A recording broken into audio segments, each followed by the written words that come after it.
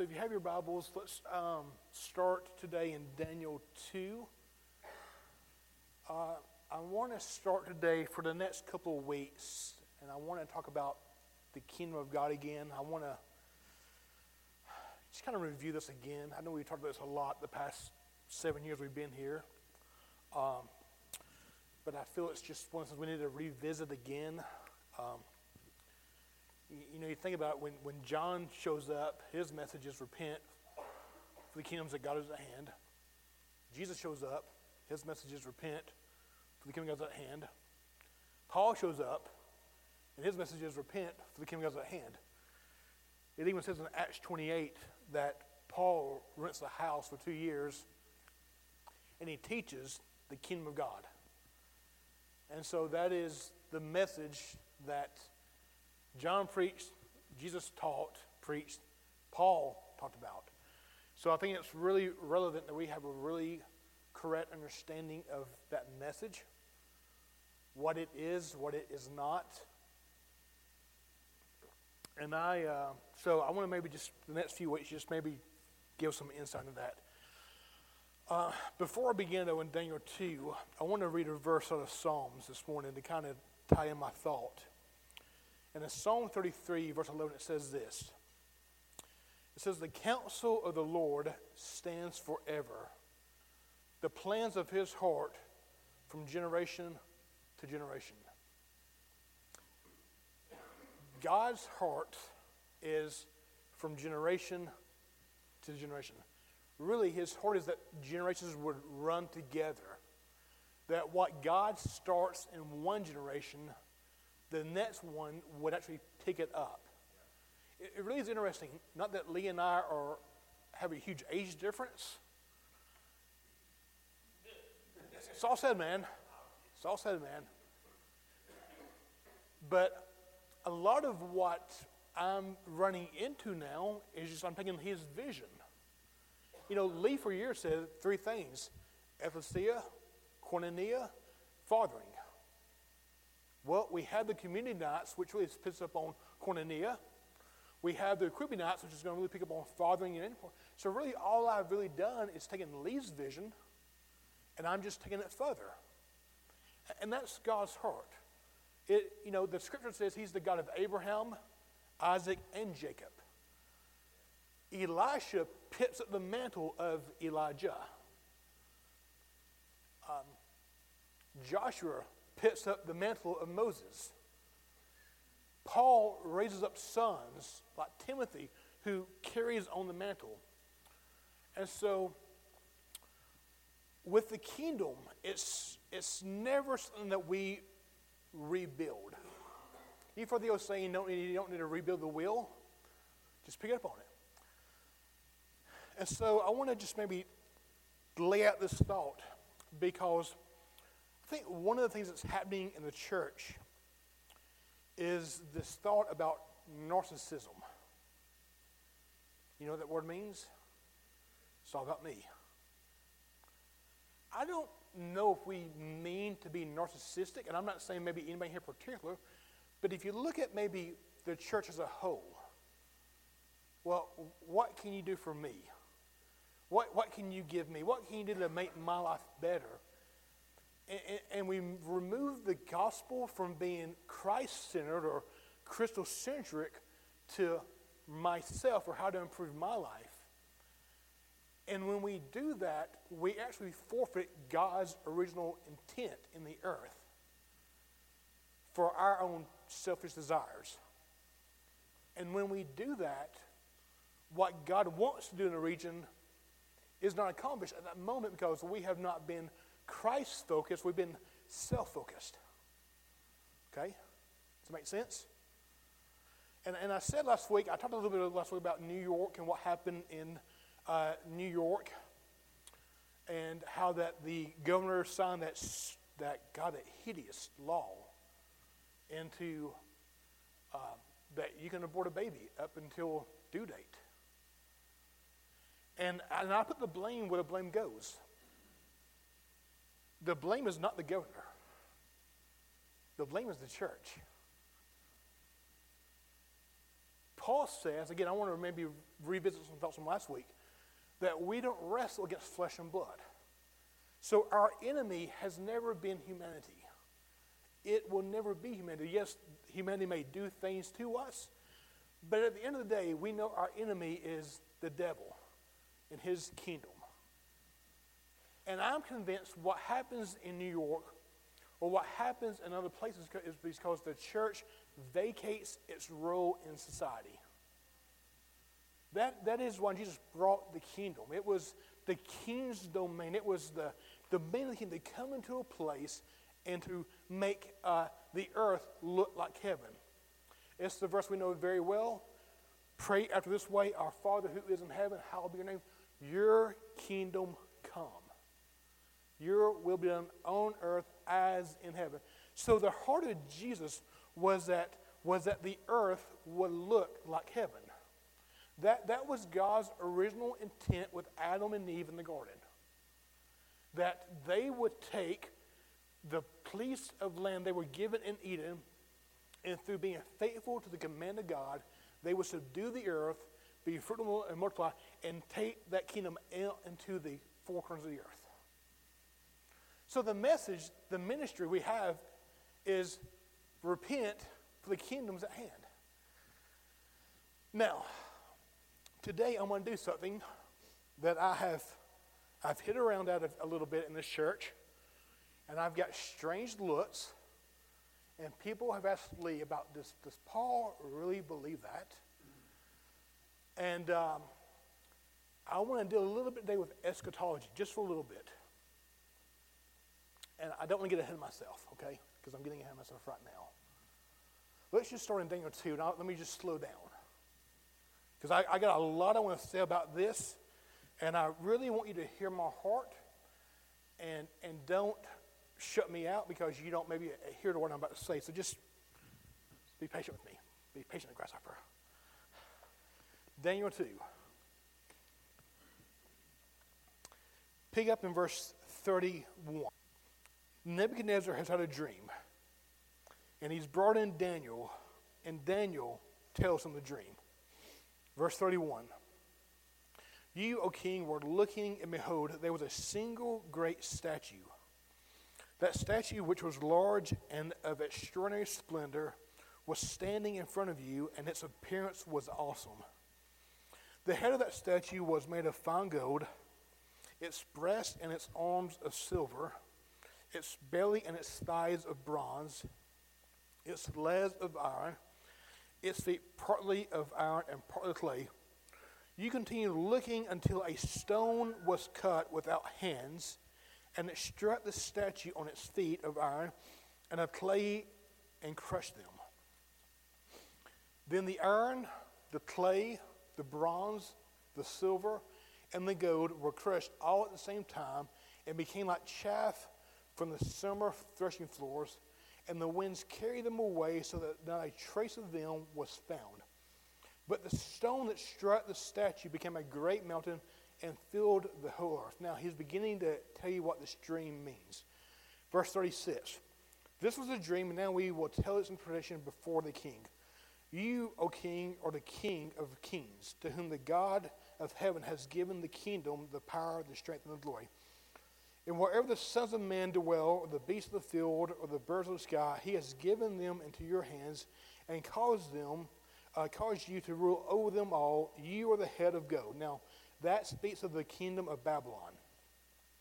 And after you there will arise another kingdom inferior to you, then another third kingdom of bronze, which will rule over all the earth. Then there will be a fourth kingdom, as strong as iron, inasmuch as iron crushes and shatters all things, so like iron that breaks in pieces, it will crush and break all these in pieces. In that you saw the feet and toes, partly of potter's clay and partly of iron. It will be a divided kingdom, but it will have in it as the toughness of iron, inasmuch as you have saw the iron mixed with common clay. As the toes of the feet were partly of iron and partly of clay, so some of the kingdom will be strong and some will be brittle. And in that you saw the iron mixed with common clay, they will combine with one another in the seed of men, but they will not adhere to one another, even as iron does not combine with pottery. Verse 44. In the days of those kings, the God of heaven will set up a kingdom which will never be destroyed, and that kingdom will not be left for another people. It will crush and put an end to all these kingdoms, but it itself will endure forever. Now, again, so the head of gold represents the king of Babylon. The breast and the arms of silver represents the Medo-Persian kingdom. The belly and the thighs of bronze represents the kingdom of Greece. And the legs of iron and the feet of iron and clay represent the kingdom of Rome. Okay? Why is that important? Because when Jesus shows up, who was ruling at the time? Rome is the ruling party.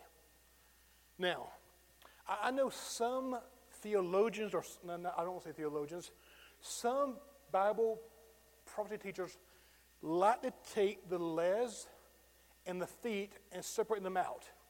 I don't believe that's what Daniel is doing here. I'll be this one thing. Oh, I don't want to get too much into this. God help me. There's things I do not want to get into today. Let's just remember this. When he shows up, Rome is the ruling party. And he says that this stone struck the statue and became a great mountain, and it filled the whole earth. Verse 44. And that day the God of heaven will set up a kingdom that will never be destroyed. So what happens? The kingdom, guys, is not coming. The kingdom is here now. And I think what happens with us at times, especially the way I was raised, the church I was raised in, you never understood kingdom. You were never taught kingdom. You were taught you're a sinner saved by grace. Pray to God you get me out of her life. Pray that God would come and rescue you out. Is that pretty much it, Mark? I mean, different churches, but both Baptist. That was the message. Hang on. It's going to get really bad. It's going to get really dark. You have no victory. Well, I was singing that song, I'll Fly Away, which, God, I absolutely hate that song. Because the lines, just a few more weary days, and then I'll fly away. Like a prisoner that's been set free. There was so much bad things in that song that we sung every Sunday at Elvester. Bless God, we're going to fly away because we just got just a few more weary days. Really? Because when I read the book of Acts, yeah, was there trouble? Yeah, they endured tremendous persecution. Yet it says that they counted it with joy, that they were worthy to suffer for the shame of his name. That is so different than the church I grew up in. It says, brother, you just got to hang on because you don't have any power. You don't have any victory. Like every time we had a testimony service, it was depressing. And it was like there was never any hope.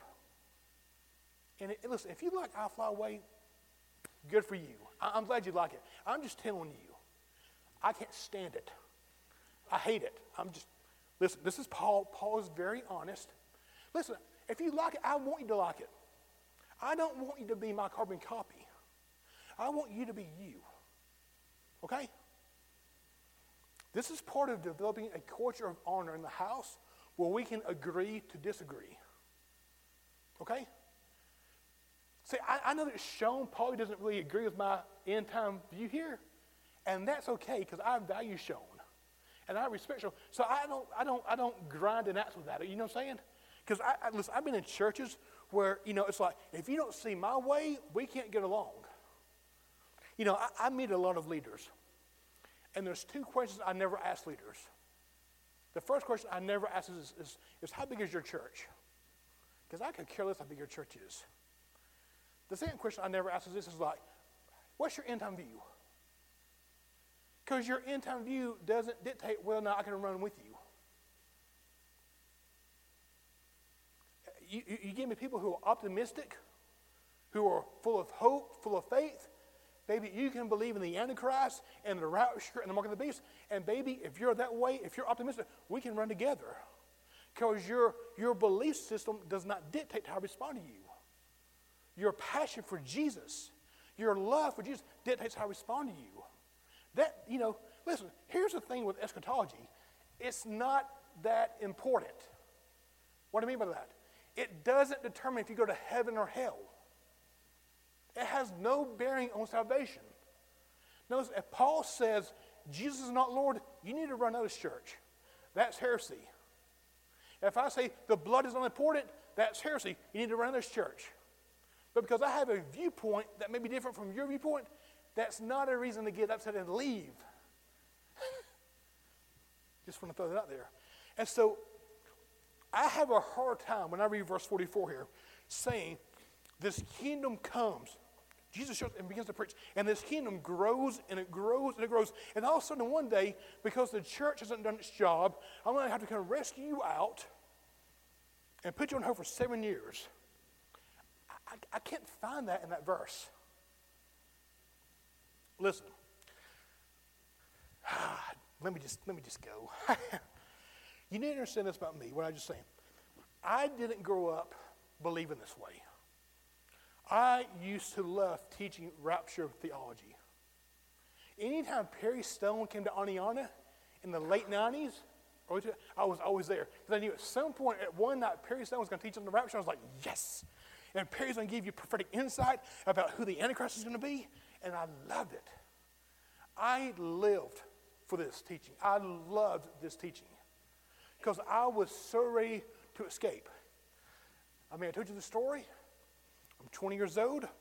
I call an investor to begin to invest money into a mutual fund. And one of the guys I loved back in the day, and please don't hate me, I love Jack Van Impe. Jack Van Impe, who was the walking Bible. And Jack Van Impe, every Wednesday night, had a 30-minute special where him and his wife were at Stella. We'll talk about end-time events.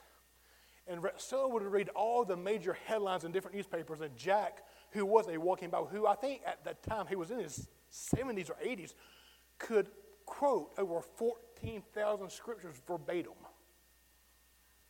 And he was a walking Bible. And Jack would begin to take these headlines from Retzella, and man, he would throw out stuff like Isaiah and Jeremiah and Ezekiel and Daniel and Obadiah and Nahum. And I'm thinking, whoa. And at that time, this was in 1997, the EU was really big.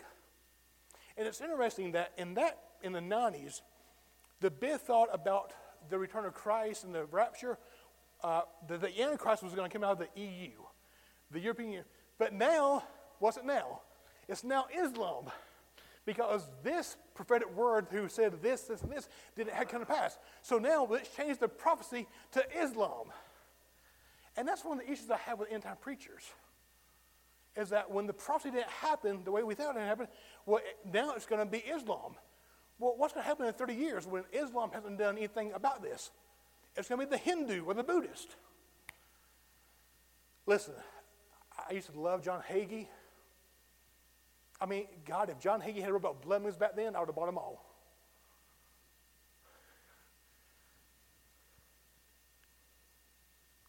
So I lived this.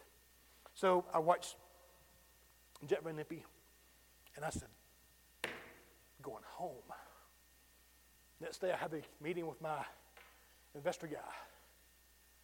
And like a fool, I said to him, I have wasted your time. We will be gone in less than 6 years. That was 1997. It's been 22 years. And I sat down the other day and I figured out the amount of money I was going to invest every month. And I thought, oh God, that would have been a lot of money for me to have right now. What happened? My eschatology dictated how I responded to how I lived life. Okay? 22 years. Let's just take $100 a month for 22 years at a good interest rate. That's not chump change. But because I was so convinced that instead of getting in the scripture myself and seeing if these things were true, I took his word and said, ah, fly away in the morning, ah, fly away. And I assure you, in the morning, unless you die tonight, you will be here in the morning. So I taught this, and I lived it. And I wanted this to happen. And I think how many churches have vacated their assignment in the earth because they have allowed eschatology that they have actually not studied for themselves. But they've heard a person say this and they say that, and instead of being a good Berean, what is that? It says that Paul taught these things, and it says those in Berea took what Paul said and actually examined to see if it was so. You don't need to take anything I say for face value. You need to take everything I say or Lee says or anybody's in Paul, and you need to check it out in the Scripture. That's when the Bible says test the spirits. That's when the Bible says judge prophecy. Because if we don't test those things, we don't judge those things, then we'll hear something and it sounds really good, but it actually will make us forfeit our assignment. Okay? So how about this? How about we agree on this? That we have a core value that Jesus is coming again. Listen, the teaching of the rapture and the second coming are not the same thing. Okay? They're not. People think they are. They're not. So when people hear me say, I don't believe in the rapture, they say, you don't believe he's coming? No, he's coming. How do you know that? Because Acts 1 says that. Acts 1. Let me just read you the scripture for you. Acts 1 verse 9. And after he said these things, he was lifted up when they were looking on, and a cloud received him out of their sight. And as they were gazing intently into the sky while he was going, behold, two men in white clothing stood beside them. And they said, Men of Galilee, why do you stand here looking into the sky? This Jesus who has been taken up from you into heaven will come in just the same way as you watched him go into heaven. So listen, Paul believes he is coming back. Jesus is coming back. So don't ever think that my view of the rapture does not mean he's not coming back. He's coming back. Why? The scripture says so. Okay? Second thought I want to give you, like I said a while ago, is I don't need you to believe this way. I don't. I don't need you to believe, well, Paul don't believe in this. Listen, I want you. Well, I said, okay, let me read it. This is really important, guys. I don't want you to be a puppet. I don't want you to be a regurgitation of somebody's book or podcast or tape series or TV channel. I want your belief to be established because you get in the Word. I've always said this, and I mean this. I don't care what you believe. I do care why you believe it, though. Do you believe in the Holy Spirit because of what somebody said about the Holy Spirit, or because you had your own personal encounter with the Holy Spirit? And I think a lot of times maybe what instills belief in us is because of what somebody else is saying. I cannot encourage us enough to be the people of Acts 17, to get in the Word and search out these things. That's what happened with me. I had to, I'm really careful when I say this. I'm really careful when I say God spoke to me, because that's just waiting when you say God spoke to you, okay? But I can remember where I'm at. I'm at my work. I was working downtown, 5th Avenue North and 20th Street, and I was getting ready a board for a trial exhibit. I was cutting it. It was December 2010. And I believe, notice the word that I believe, the Lord spoke to me. And he said out of the blue, if Adam and Eve had never sinned, would they need to be raptured out? I'm thinking, I don't know. I mean, honestly, that's what I felt he asked me. And he said, okay, if Jesus restored everything that Adam and Eve lost in the garden, why do you need to be raptured out then? It sounds good, God. I don't know. And that put me on a search to really take what I had been investing in 15 years of, man, we're going to get taken out. The Antichrist is coming. We're going to fly away. This place is going to hell in a hole. It's going to be awful. Nuclear wars. It's going to be. It made me actually begin to examine what Jesus said about the kingdom of God is at hand, and that this kingdom will never end. Take your Bibles and let's go to Matthew 24. Oh man, I really don't want to go this deep into this today, but you know what? Can I just be honest with you guys? I really struggled with this yesterday. Why'd you struggle? Because this is the kind of stuff you can teach people and they'll get it, man, they'll leave. I mean, if I'm honest, it's not about numbers, okay? It isn't, but I believe great leaders are just really transparent and don't try to make them look like they're not, okay? So one of the things I want us to be as a house is I want us to be really transparent with one another. So if I want you to be transparent with each other, that means I need to be transparent with you. And I thought, man, if you share this, man, some people they might not like this. They might just say you're a heretic, and they might say I'm gone. But then the other side of that is this: is like if the Lord puts on your heart, are you more worried about the people leaving or being disobedient to the Lord? You don't win in that situation, because if I please you, I've disobeyed the Lord, and if I obey the Lord, then you might leave. So this is just dicey for me. And and last night the Lord just gave me peace at finally like 9:30 at night. So we're going to just dive into Matthew 24 for just a minute. Matthew 24 is an interesting chapter. It's a chapter that a lot of people use to support rapture. I believe that the majority of this text actually was fulfilled in AD 70. If you look at verse 1 and 2, just to give you some backdrop, Jesus came out of the temple and was going away when his disciples came up to the point and pointed out the temple building to him. And he said to them, "Do you not see all these things? Truly I say to you, not one stone here will be left upon another, which will not be torn down." And as he was sitting on the Mount of Olives, the disciples came to him, saying, "Tell us, when will these things happen, and what will be the sign of your coming and the end of the age?"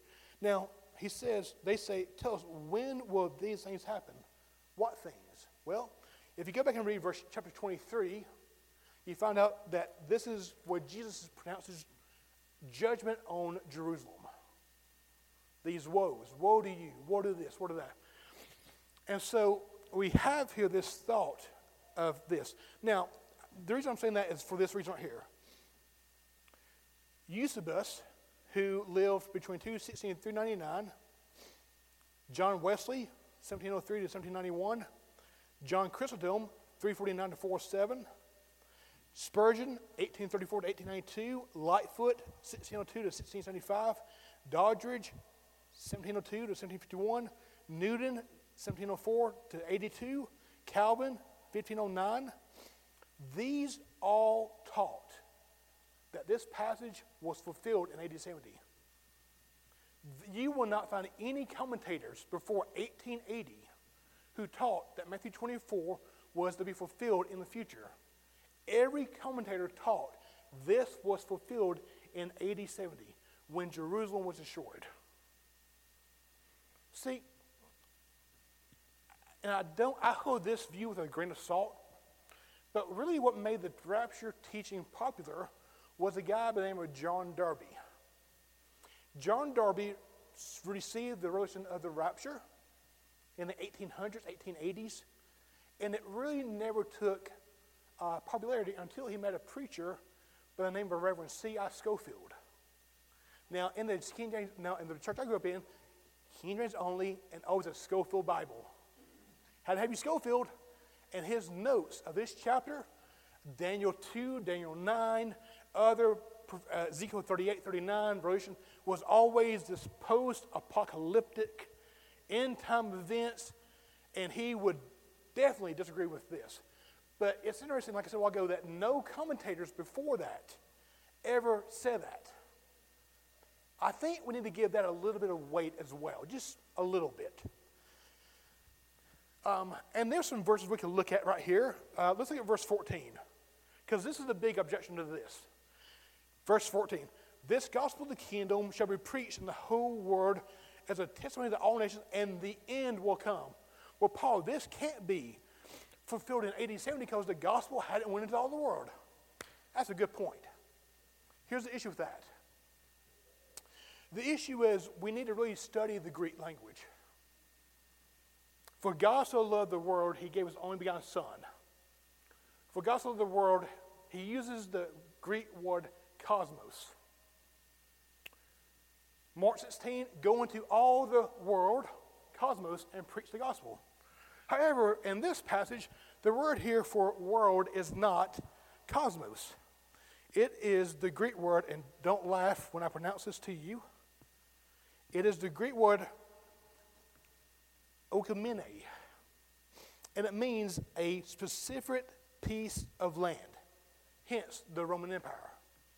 So he's saying that this gospel will be preached to all the Roman Empire, is when you look at the Greek word there. It makes sense as well. Verse 15, therefore, when you see the abomination of desolation, which is spoken through Daniel the prophet, standing in the holy place, then those who are in Judea must flee to the mountain. Whoever's on the housetop must not go down to get things that are in this house. Whoever's in the field must not turn back to get his coat. Now listen, you realize the temple does not stand. Jesus says, when you see the abomination of desolation, what was that? That was when the Antichrist would go into the temple and proclaim him to be God. Well, that actually happens in 70 AD. One of the Roman generals goes in there and says, I am God. Listen, unless the temple gets rebuilt, which, by the way, there's not any prophetic thing in Scripture about the temple being rebuilt. The closest thing you can find is Amos 9. I will come again and I will rebuild the house of David, which you find out is actually fulfilled in Acts 15. So I can't find anywhere in Scripture where the tabernacle, where the temple is going to be rebuilt. Listen, and I know that they have the Temple Institute there. They have all the pieces. Listen, I was in Israel in 2000. At the Temple Institute, I saw the menorah. I saw the stuff they use in the temple. But guys, unless that temple is somehow rebuilt, now listen, if that trumpet sounds today and we go up, you can say, you're wrong, Paul, you're stupid, you're foolish. It's all good. I'm just saying this. I don't want to let our viewpoints of an end-time event make us give up what we've been doing.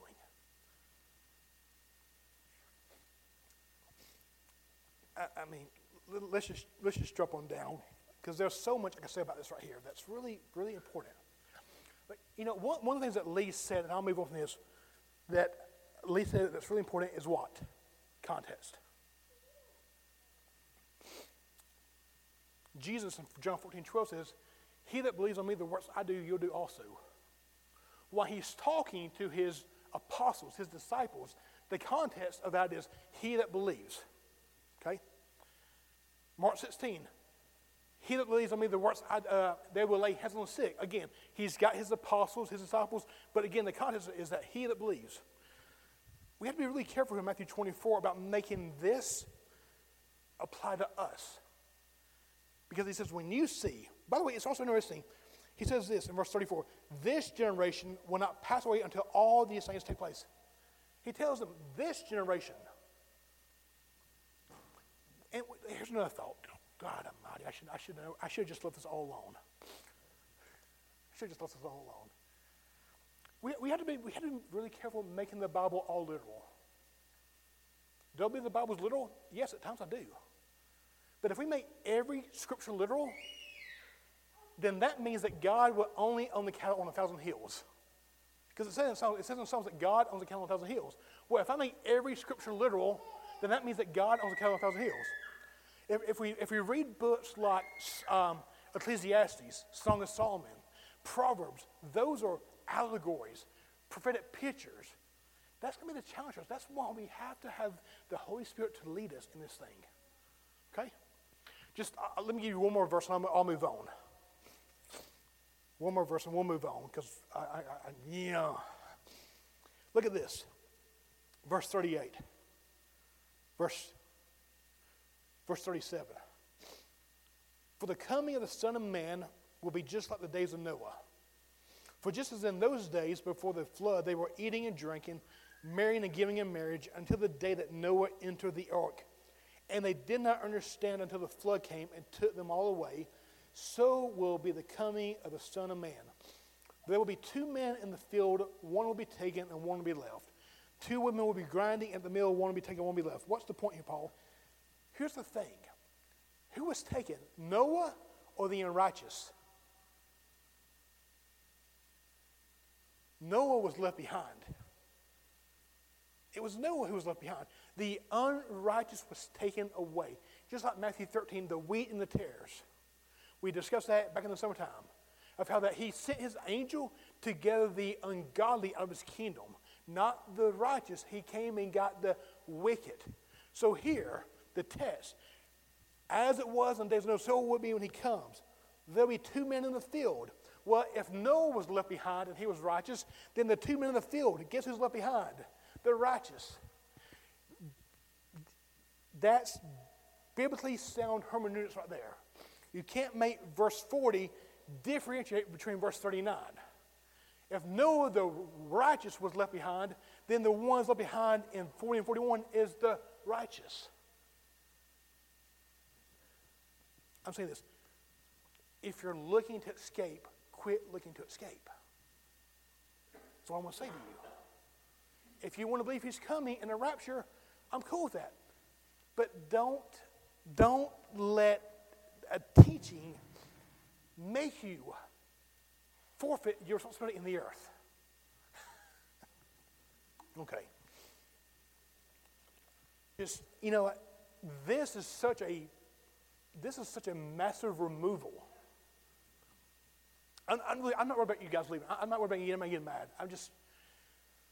You want to present this biblically sound. That's my biggest challenge. Is like, did I present this biblically sound? Listen, because there's a lot of things we can discuss. Listen, I'll be honest with you. I don't understand Armageddon. I don't understand the two witnesses. There are things in the book of Revelation that I still struggle with. But when Jesus, I always hate Jesus over anybody. And when Jesus says what he just says here, then Jesus is going to trump what John writes in Revelation. It's not that John is not important, but I'm just thinking what Jesus says here. I was like, okay, you know what, man? I can't get around that one. You can't get around that one, man. I don't want to be a broken record because honestly, dude, one of the things I really hate is I just hate redundancy. I hate saying the same thing over and over. But I just really wonder what the church would look like if we had really put more focus on the kingdom itself than getting sucked out of here. I'm just saying. Again, my surrounding as a child was, I remember as a kid finding a book by Hal Lindsey. And then, you see the movies like Left Behind or the one in the 70s, and it's like, oh, this God Almighty. I mean, it's like, scared to death. And then, Hal Lindsey, 88 Reasons the Lord's going to come back in 88.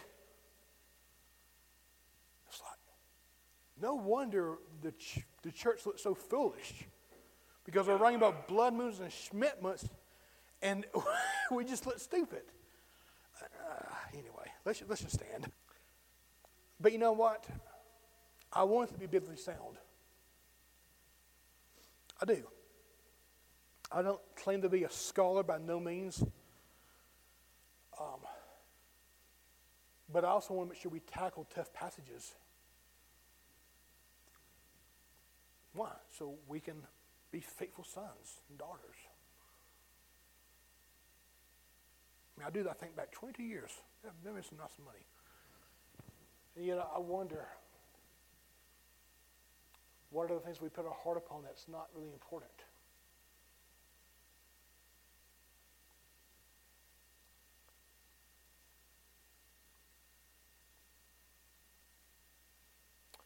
I want us to understand that we're missionaries. That he sent us from heaven to earth to be missionaries. And he says, occupy till I come. He is coming. I want you to understand that. He is coming. But I'm going to be honest, I don't think he's coming for a long time. Because my Bible says he's coming for a bride who is without spot or without wrinkle. Bride full of power. And I just don't know if the church is really there yet. I don't know if the church is really without spot or wrinkle. There's a lot of things in the church that just is really concerning. You know, I don't watch Christian television at all anymore. I used to love Christian television, and I flip in channels like Thursday night, and I got so disgusted by it.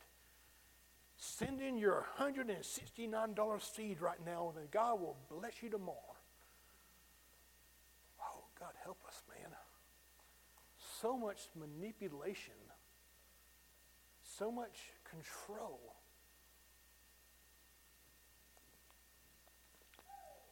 And I think one of the things people make money on with the church is the end-time theology.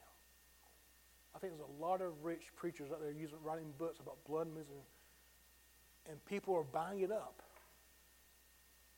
I don't believe things are getting worse in the earth. I think things are actually getting better. Paul, how can you say that? Because I believe that what he does is always for the good. I mean, listen, here's the thing. I don't watch the news. I don't know when people record the news.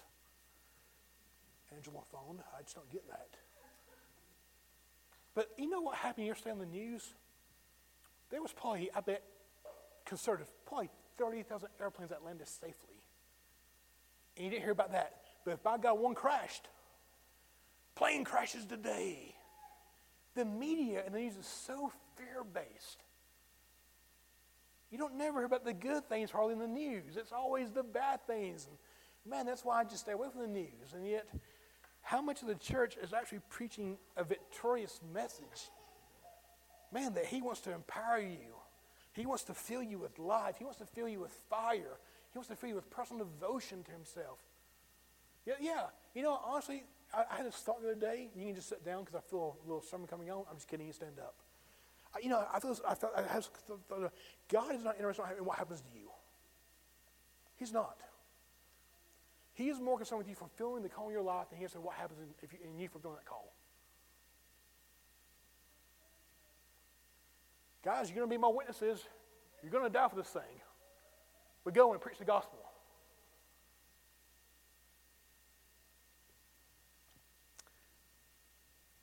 What helped me really begin to embrace the kingdom message and actually start walking it out was when I got my eschatology dealt with. And it says, you know what?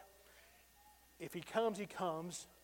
If he comes tomorrow, if he comes in 1,000 years, his heart is for me to take his plan and to walk with it and to think in generations. And I think what happens with bad eschatology is it robs us from thinking in generations. A good man leaves an inheritance for his children's children. A good man.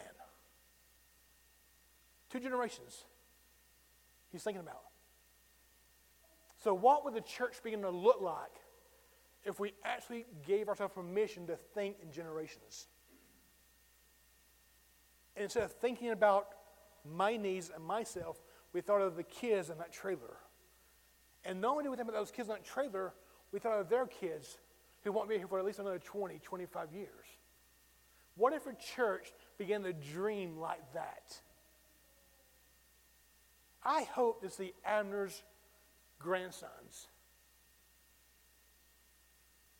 I ask God, I want to see his grandsons. That's 4 generations. What would it be like to see 4 generations, Lee? And to know that you actually instilled in them the things of the kingdom. That's what I want us to come with, guys. So again, hear my heart. I don't want you to believe this way. If you want to believe you'll fly away, bless God, I hope you fly away.